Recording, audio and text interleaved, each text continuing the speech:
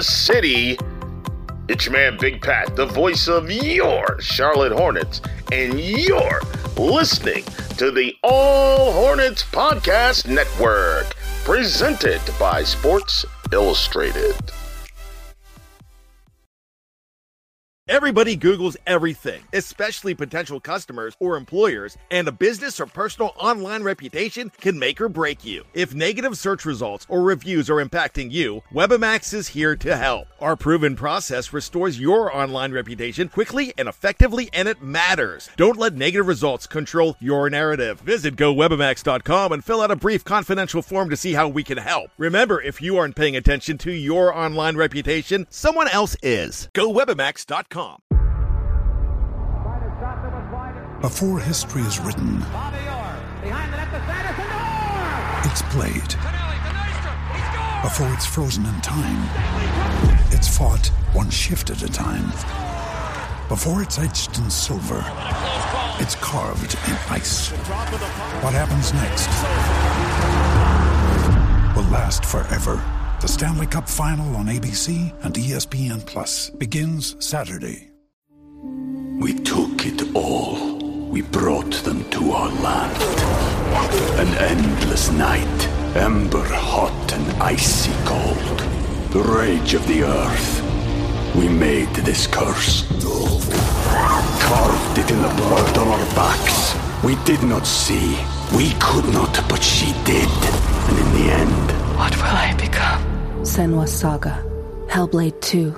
Play it now with Game Pass. Welcome into another episode of The Stinger. I am Eric Barnes, your host today. I've got my co-host with me, fellow ECU Pirate alum, Atticus Ferguson. How are we doing today, Atticus?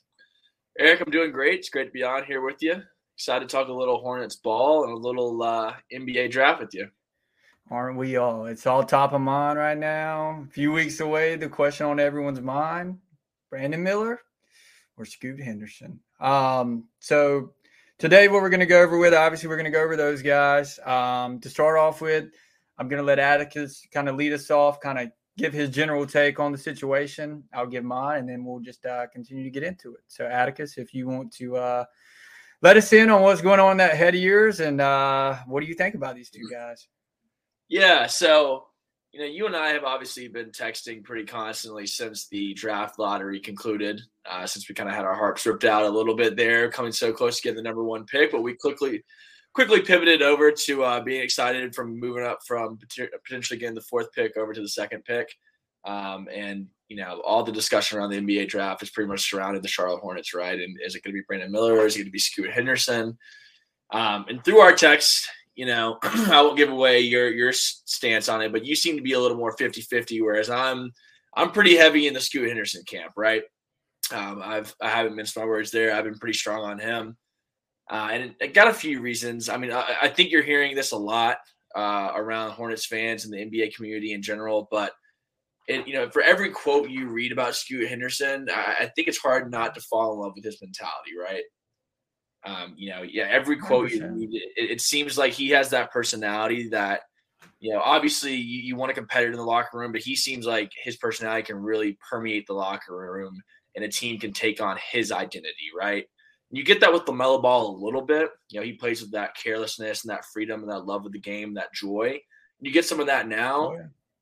But you want someone that kind of has that raw competitiveness that, I hate to use this because it's such an overused term in sports and just pop culture in general, but he's got that dog to him. I think that's something that, the team can really take on his entire identity and his competitiveness there.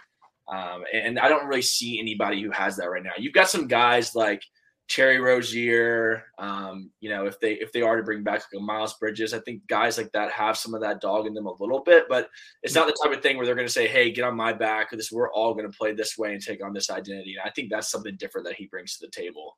You get a lot of comparisons with the way he plays stylistically to like a John Morant, Russell Westbrook, Derrick Rose, but someone he reminds me of a lot in terms of sheer personality. And there's some things with their games as well that remind me of one another, but mainly from a personality standpoint, he reminds me a little bit of Jimmy Butler, right? Yeah, I could see that. Yeah, I mean, you see Jimmy in the finals right now.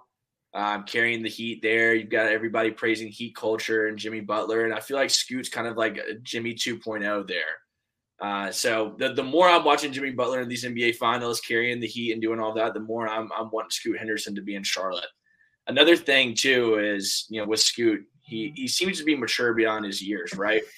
Now, I've got a few quotes here, if you can let me pull them up. I was reading an article from The Athletic about him the other day.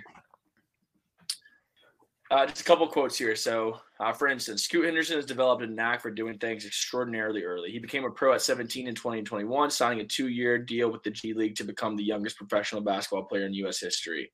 This season, he started his own AAU program, as one for boys and girls, despite still being a teenager. But such accomplishments don't really face Henderson anymore. He has gotten used to this precious life. I kind of get over that, Henderson told The Athletic.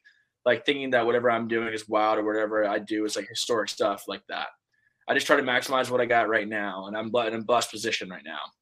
He likes to flip back and forth between 2 books at once. He prefers ones on self-development. He calls reading the best school for me. Henderson seeks out self-development books because he seeks progress. He doesn't want to just prepare for success. He also wants to be ready in case of failure.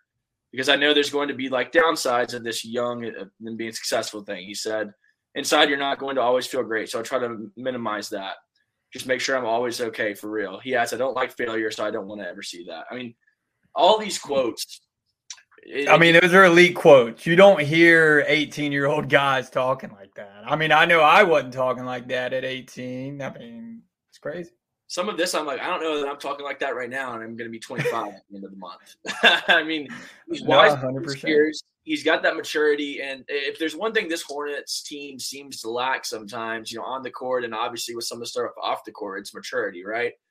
And so you're getting a guy who I don't think you have to worry about him off the court. He seems very mature, seems like a leader, has that tenacious mentality. You love everything about his Zach. He got that dog in him. He's got elite intangibles. And that kind of brings me into the Brandon Miller discussion a little bit, right? Whereas Brandon Miller, obviously a very nice basketball player.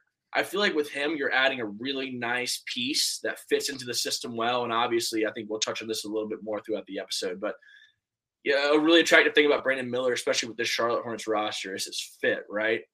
But I feel like with him, you're adding a really nice piece. Whereas with Scoot, you're adding a culture setter and a culture changer. And I think that's what's really different between the two. Also with Brandon Miller, it's not fun to talk about, but it's impossible to ignore the off-the-court situation, right? Yeah, I mean, it exists. It's a real thing. That's part of the package when you draft Brandon Miller. I mean, that comes with it. Right. And, the thing with that is obviously the Hornets have had no shortage of their off-the-court spells with, Miles Bridges, you've got James Bouknight, you've got all sorts of off-the-court issues that we're facing. And after a while, obviously they say winning cures all, but it's tough to sell a team to your fan base, right? Especially in a small market, and adding another guy who has question marks off the court. I just think back to a couple of years ago when this team was on the rise and LaMelo was coming out and you had Eric Collins going crazy with Miles Bridges. And the team was so fun to watch. They all seem like they like each other, and there's still that element to it, but they just really seem so likable. And I think the more and more you're getting with this off-the-court nonsense, it's just like they're losing a little bit of that. And some of that's been lost already. You lose some of the purity. I mean, I definitely get that. I mean, and as fans, obviously we go to the games. We want to cheer on our guys, and we don't want to have a thought in the back of our mind like, but we just want to go out there and, cheer with all our hearts for them. So, I mean, definitely understand.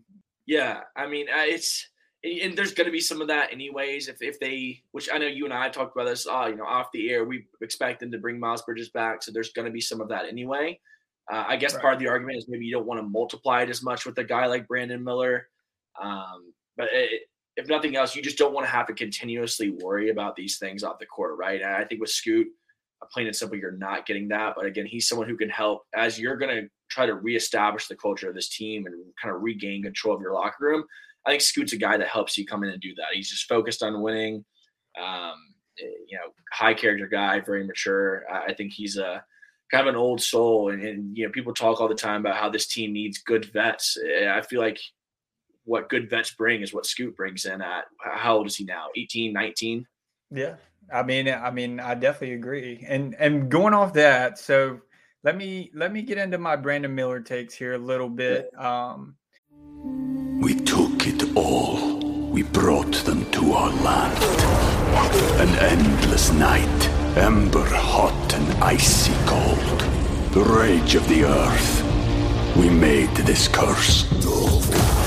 Carved it in the blood on our backs. We did not see. We could not, but she did. And in the end... What will I become? Senwa Saga. Hellblade 2. Play it now with Game Pass. So just going off what you said, though, I do agree. That is why that I consider taking Scoot Henderson, because I think guys like that, a mentality like that, leadership like that is very, very rare. And then you combine all that with his package, his bag, if you will, of, elite athlete. He's rocked up. Good God, you don't want to be the guy standing next to him at the beach. I'll tell you that. So, yeah, I agree with all those things. But getting into Brandon Miller a little bit, for me, now we just talked about Scoot and that leadership. To me, there's two kind of things that I really value a lot when it comes to the NBA and team building. One is length and shooting, and that's what Brandon Miller has. And then the second thing is what you talked about, that mentality, leadership, high basketball IQ, won't be denied, like a Jimmy Butler you talked about earlier.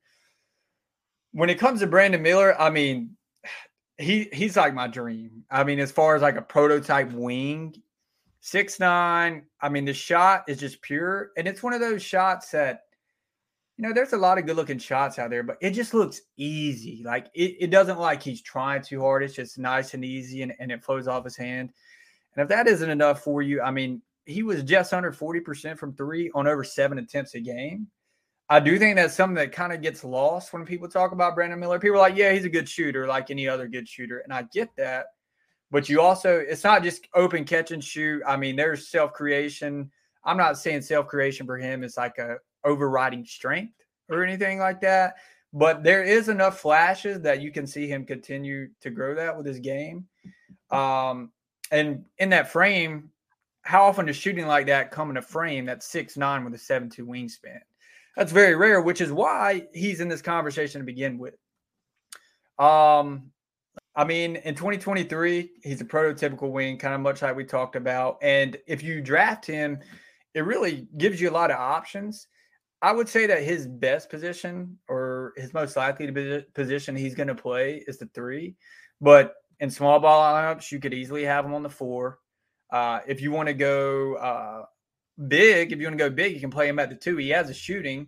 Now, he doesn't quite have the creation that you would probably really desire at the 2. But it's not like he couldn't do it, because really what you are in the NBA is what you can guard. And for me, 2 through 4, he's going to be, I think, at least adequate guarding those positions. And that's where with Scoot Henderson, I get a little concerned is he's got the strength, he's got the quickness at point of attack, but sooner or later, 6'2" is 6'2". Now, that probably doesn't really become an issue until you get into one of these playoff series and you're getting picked on over and over again. And I know there's a lot of Charlotte Hornets fans out there. We just want to get there. And I do think Scoot would definitely help us get there. But that's just kind of gives me a little pause because just my philosophy on building teams. LaMelo's 6'7", but we all know he's skinny. He's not – when it comes to lateral quickness, he could be better. And then just 6'2" is 6'2", and the league's getting bigger, And something I want to mention about Brandon Miller. So what's to write home about is his shot, right? Everybody knows he can stroke it. I don't think his playmaking gets as much credit as he deserves. The assist numbers are pretty good. I think he was I don't have the numbers right now, but I think he was like 2 or 3 assists a game. And watching Alabama, it's not like he had a super high usage rate. He wasn't just dominating the ball. He was playing that off-ball role, playing his role while still being probably the central point of that offense. But you look at the success he had. How many true freshmen come in and are the best player on the number 1 team in the nation? That just doesn't happen often. I'm sure there is some guys I'm not thinking of right now, but the first person that comes to mind to me is Carmelo Anthony. And we all see how that went. He had a Hall of Fame career.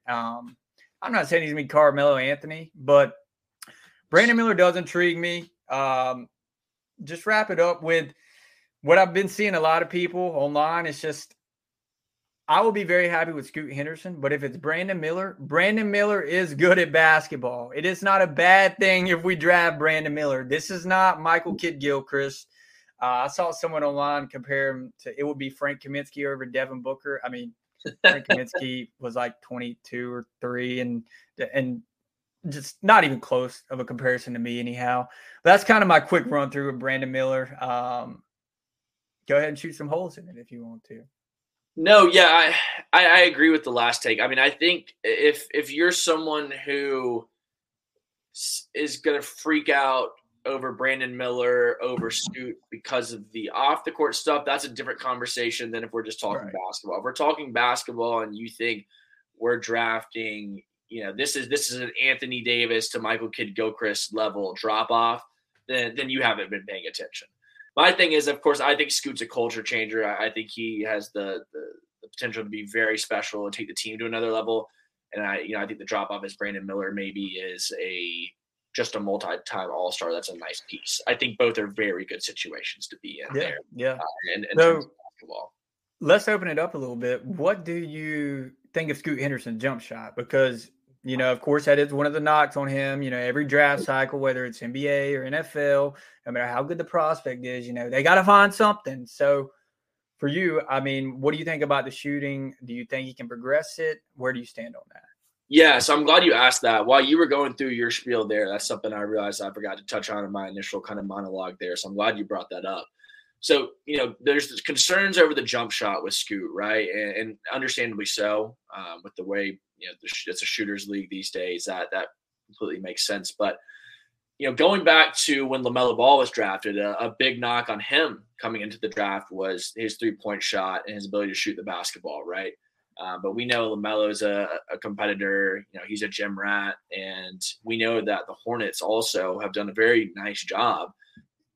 A couple situations where the jury's still out on like a James Bouknight, a Kai Jones, who we all knew was going to be a long-term project. Well, and to me, real quick, while we're here on James Bouknight and Kai Jones, to me, from the outside looking in, that was the front office just say, hey, we're swinging for the fence. Like, we don't know if we're getting a rotation guy or a guy for sure, but especially Kai Jones, I mean, they knew it wasn't going to be a right-away type of thing. Sure. But sorry to interrupt. You continue. No, and that's something we should definitely dive into at some point there. But the jury's certainly still out on those two guys, in my opinion. Definitely. I'm not ready to give up on either just yet. But outside of those two guys where there's some question marks, the Hornets do a really good job at developing young talent. And I know a lot of times you really see that with the second-round guys that they draft, but they do a really good job at developing the young talent. You've seen LaMelo become a better three-point shooter every year, even though I know last season was a little abbreviated when he was in and out of the lineup with injuries. He really seemed to be shooting the ball really confidently, which he's never had an issue with, and at a pretty nice percentage. Scoot Henderson, like we touched on earlier, he seems to be an extremely hard worker, someone who's extremely dedicated and very receptive to coaching. I think the Hornets would come in and do a nice job of developing that shot and refining his game in other areas. I think he's going to be willing to do that. I would be surprised if Scoot Henderson, let's say the Hornets draft him at 2, if he comes in year 1 and in the first couple months you haven't already noticed that his shot is better than the scouts were giving it credit for. The same thing kind of happened with LaMelo, if you remember. He was immediately a better 3-point shooter than we thought he was going to be entering the league, and has only gotten better since. I think Scoot's going to have that exact same trajectory with shooting the ball. I think he'll be a little bit better initially than you expect him to be, and it's only going to get better from there. I think it's going to be the same kind of rise as LaMelo's had. Yeah, although, I mean, I would be happy if we took Brandon Miller. When it comes to the knock, or one of the big knocks on Scoot, the 3-point shot, for me, I'm really not that concerned with it. Because if you look in the mid-range, he's good in the mid-range, right? I mean, it's like Jimmy Butler. He's kind of a tactician there. I've seen some draft analysts on different shows say the form looked funky. I don't really see that, but I may have an untrained eye, Also, to make another LaMelo comparison, like I was saying, LaMelo's got a funky release. Yeah. Works fine for him. And to me, when it comes to the funky releases, well, one, it's obviously about the reps you have, the muscle memory, but it's like when they shoot it, does it look natural? Do they look comfortable? And to me, when I see Scoot Henderson shoot the ball, he looked completely comfortable. He doesn't look like he's doubting himself. I mean, he's very confident putting it up. So I do think, I don't know if he'll ever be a above average 3-point shooter, but if I was a betting man, I would say that he at least becomes, league competent, 33, 34, 35%. And if he gets a 35% on threes on, say, 4 to 5 attempts a game, I mean, I think you're looking at potentially, multiple time All-Star, potential superstar with Scoot Henderson. So I do like Scoot. I mean, there's a lot to like. To me, well, let's pivot to this. To me, when people talk about the fit with LaMelo, and I want to say one more thing on that too. I remember early in the career of Miles Bridges, and now in the early stages of JT Thor's career, but especially his rookie year, when he had some spot starts when guys were out with COVID. I remember seeing Miles Bridges, and he wasn't a great shooter when he came into the league, but I remember just thinking, he gets it up. He has a good form. It looks smooth that's coming out of his hand. He's comfortable. You don't have to completely rebuild this guy's mechanics, right? It's just going to take reps. Right. And once he has that repetition, I think he'll be able to start making shots consistently. And you saw his last season with us prior to his suspension, he was shooting the ball at a pretty nice clip, and he clearly improved on that since he entered the league. JT Thor's shown you a nice stroke for someone his size and has put up some good numbers percentage-wise, especially at the end of last year when he was playing high in volume. So, again, the Hornets have a good track record of bringing guys into these situations and improving on these things. And just developing players, they're young guys in general. So that's another reason why I think Scoot, no matter where he goes, will improve on that just because that's the type of guy he is. But especially if he comes to Charlotte, I think he's put in a really good position to do so. Yeah, I mean, definitely. I mean, we've seen over and over again in the NBA, shooting can be improved. You just got to have the work ethic. And what I was talking about, what we were both talking about a little bit earlier, if you just look comfortable and confident doing it, if you put in the reps, you should get better. It's like anything else. You practice, you get better. You practice, you get better. So, and from everything we've talked about, I definitely think Scoot's got that work ethic in him. So, I mean, I'm pretty high on Scoot. I would be very happy if he ends up a Charlotte Hornet come June 22nd, no doubt. Yeah.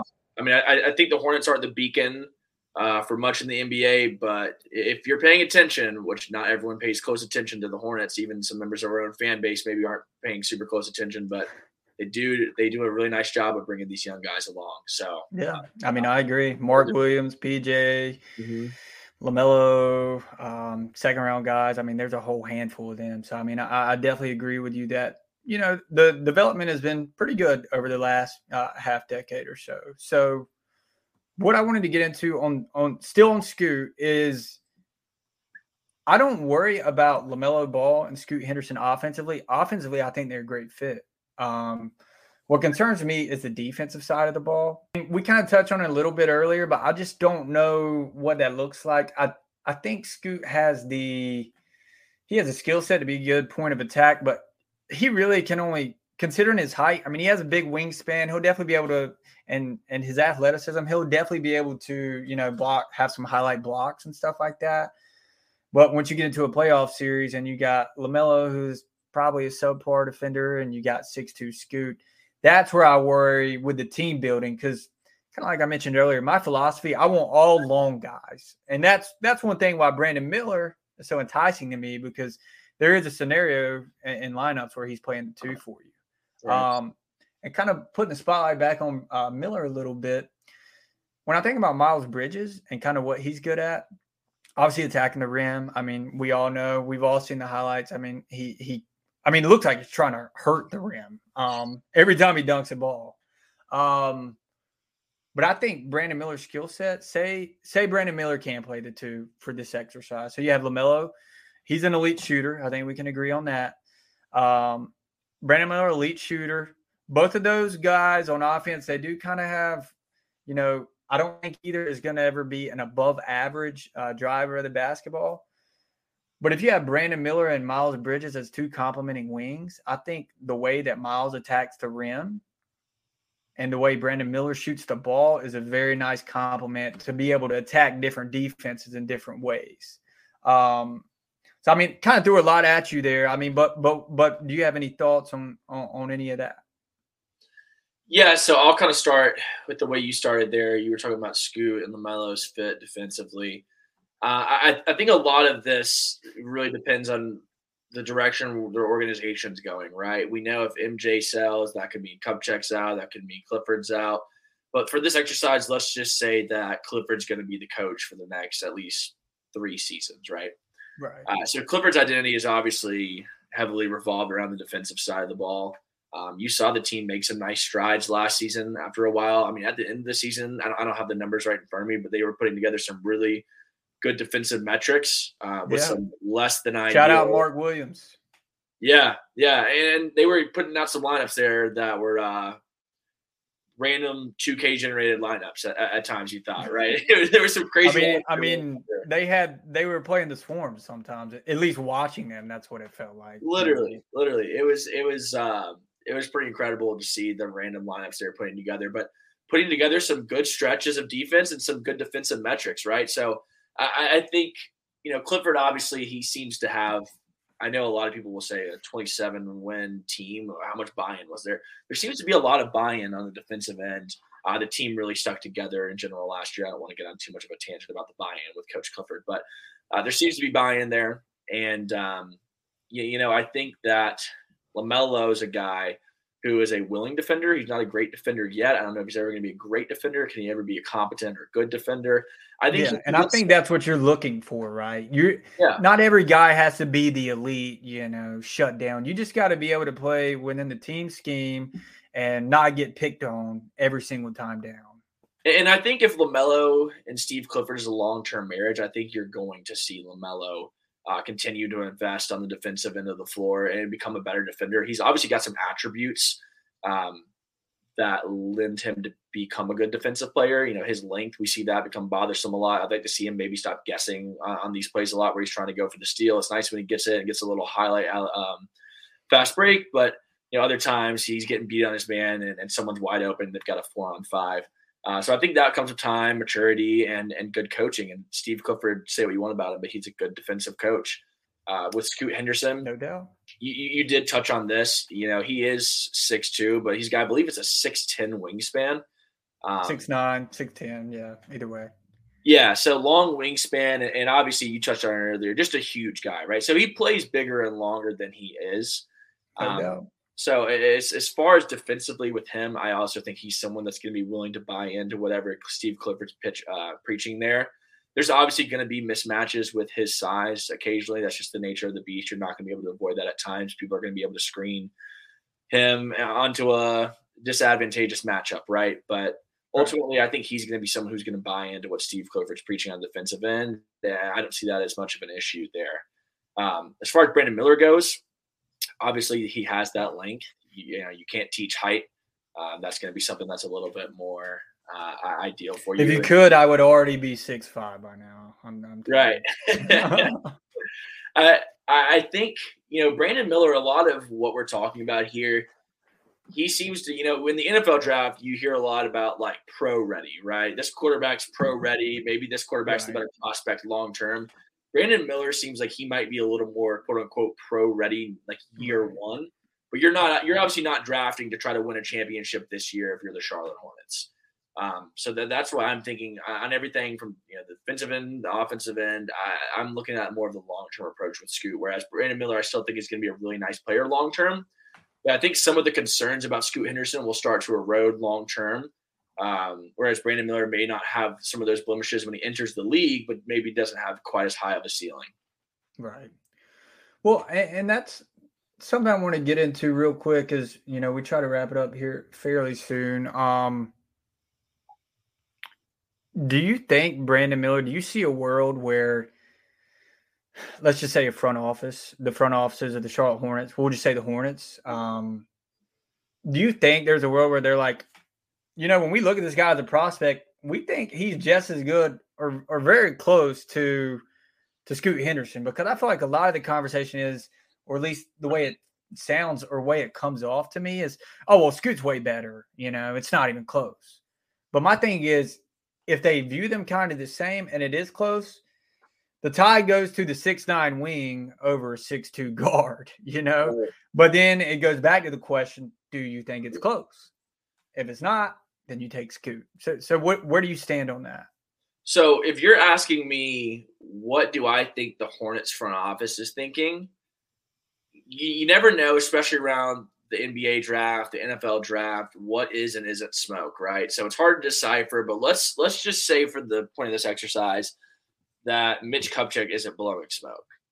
I think they're looking at Brandon Miller and thinking they may think Scoot's better. They may think there's a little bit of a drop off, but nothing significant. But I think, what we heard on the night of the lottery from Mitch Kupchak is, hey, we can be a little picky and go for fit. I think they're looking at this as, hey, we've got a pretty good roster, right? Our win-loss record last year is not reflective of the amount of talent we have on the roster. And so I think that they're saying, hey, Brandon Miller's a really, really high-end player who's an excellent fit. Whereas I think they look at it as Scoot Henderson's an excellent player and a good fit. That's what it seems like the mindset of the front office is. They could be blowing smoke, or that may be what they think now, and this could change between now and the time the draft happens. I know Brandon Miller's coming in, I believe, next Tuesday. I believe Scoot's coming in Sunday. I think they're coming in this weekend, I believe. I think it's Scoot Sunday, Miller Tuesday. I could be wrong on that, but I know within the next 7 days, they'll both be coming in for their workouts. I know Scoot is doing his workouts by himself. He's just working out for us and already worked out for the Blazers. I think where Scoot is going to win the Hornets over, if he is able to do that, and if he hasn't already, right? We don't know what they're thinking over there. I think if he's going to win them over, it's going to be in the interview process, right? They're both going to impress on the court. They're both going to see that these are two high-end prospects. I think where he's going to separate is when we read these quotes and we're all impressed, and these are just articles from The Athletic. We're not talking to him one-on-one, asking questions as people who were professionals at evaluating talent for the draft. And I think, too, one thing that's going to be interesting, I would love to know how involved Michael Jordan is going to be in the selection process, because when you read these quotes from Scoot Henderson, doesn't it seem like this is the type of guy that Michael Jordan would just fall in love with? It really does, man. It really does. That was, to me, that's the thing that I don't want to go to an MJ versus LeBron debate, but that's the thing that separates MJ to LeBron was just that mentality. Like, he's going to kill you. He's going to win at all costs. Like, there's no you think LeBron's better, but you could still think that's true about MJ. MJ definitely had that, killer mentality more than LeBron. You could think one's true and the other's true. I'm an MJ guy personally, but yeah, he definitely has that demeanor. And Scoot falls into that he's kind of cut from that same cloth as a guy like Jordan, Kobe, Jimmy Butler, where they're ferocious competitors. Yeah. Well, and I also don't want to get into generation debates, but I do think that in 2023, we're only mid-20s to late 20s, but I do think these guys, these kids now, it's just not as common. You find things like that. Just as societies continue to evolve, everything it just seemed, at least in America, seemed to just get a little bit easier.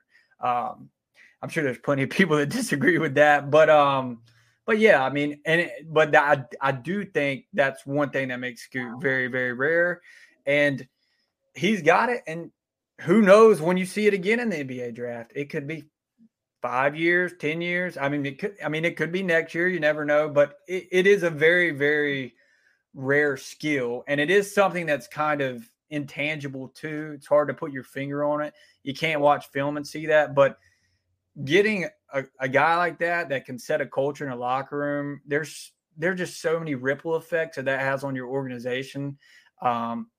You never know where it takes you. Look at the Miami Heat. They're not the most talented team, but they play a team game.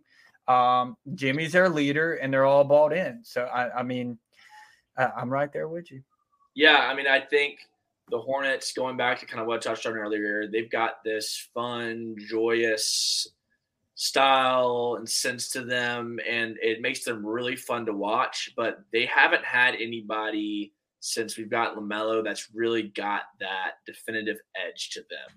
You've got guys that have a little bit of it, and Terry, and when Miles was coming on, but obviously with what happened last year, they were just getting started, and then abrupt stopped. Yeah, if and when he comes back, it's going to be hard for him to say, "Hey guys, follow me." Right? He's going to have exactly, because I did think he had some of those leadership qualities younger in his career, but obviously not even the big thing, but there's just been multiple things that's happened with him where it's like maybe he doesn't have the best judgment, Yeah, and not to make this a Miles Bridges discussion, right? But, Right. the other guys, like, Montrezl Harrell, you brought him in after the deadline a couple years ago, and he kind of had some flair to him. And, I really liked his style of play because he brought something to the team that I didn't feel like was prevalent. But ultimately, you haven't had a lot of guys in the locker room that bring that kind of flair that I think we're kind of lacking to some degree, right? I mean, you go and get punked in Indiana in the play-in game. You have that picture of the score printed out over your locker room all year long as motivation, and then you go into Atlanta and you get punked again. Like, some of that is inexperience, some of that's maturity, and some of that's just not having that personality and that edge to you, right? It's kind of, I don't want to say that they're soft, but it's you know what I mean? I mean, there's at least a conversation there to be had. But some would say that put we're it that soft. way. I'm not. Some would. And I don't. I'll say this: we go into another play-in game and Scoot's on the team. We're not getting pumped. That's for sure. Right. So getting ready to wrap it up here. I do want to say a couple more things. I will be very happy if it's Scoot Henderson. I will be as happy as anyone. Well, maybe not as anyone, because there are some guys on the internet that are it's next level. But I don't think you'll be the happiest person on this podcast. But right, I will be very happy with Scoot Henderson. If the Charlotte Hornets do decide to take Brandon Miller, though, look, we're getting a great basketball player, because I feel like what's inevitably going to happen if they make that decision, it's going to be worse than Jalen Duran last year. I mean, it's going to be, full meltdown on Twitter. But we're getting a good basketball player, and we see how that ended up going last year. We took Mark Williams. Jalen Duran, I guess you could say he was more the shiny toy. He had a little more buzz about him. But if you look at Mark Williams, rookie team or something, but I think Mark Williams projects to be just as good, if not better. I think that's right where you're going with that. Right. He plays a role for us that we needed. And I think he probably plays that role the way he plays the game better than Jalen Duran does. Just my 2 cents. But do you have anything else before we close it out here, Atticus? No, I think I touched on pretty much everything I wanted to get at there.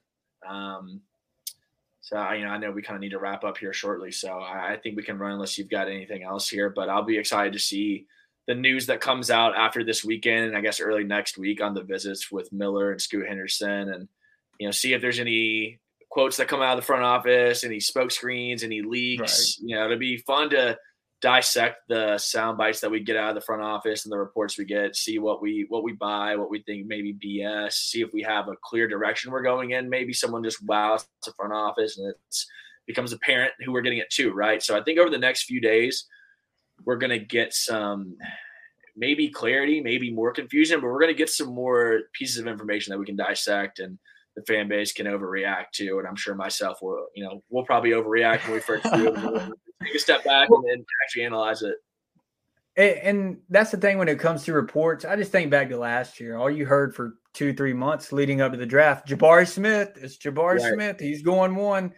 And then 5 hours for the draft? Well, Banchero's getting some buzz. And then an hour before the draft, it's Paolo Banchero. So we literally spent months and months and months of people making podcasts, going on TV shows, saying it was Jabari Smith. And then last second, it was Paolo Banchero. So the betting odds shifted last second to heavily favoring Banchero after it was Jabari Smith the whole time. So we may sit here for weeks hearing it's Brandon Miller, kind of like we've had some smoke about that now. And then it may be all along Scoot was the guy and Brandon Miller was an afterthought, or vice versa, right? So you never know. And it could be from the GM's perspective, it could be, he's leveraging a little bit. Maybe the Trailblazers want to move up to get Brandon Miller at 2. Probably not, but say they do. And then if you're interested in everyone, then you give yourself options. You can move back and add some assets and still get your guy. So as a GM, you never want to give away too much of your plans, because you never know what moves are out there. You never know what can happen. It's the same reason why in the NFL draft, when we have a generational talent QB that's going 1, the team never comes out and says it, because you always want to have the illusion of uncertainty just to where you can leverage that in any situation. And then, God forbid something happens to the prospect that you were going to draft, and then they're undraftable, whether it's, something off the court or some sort of injury that's unforeseen.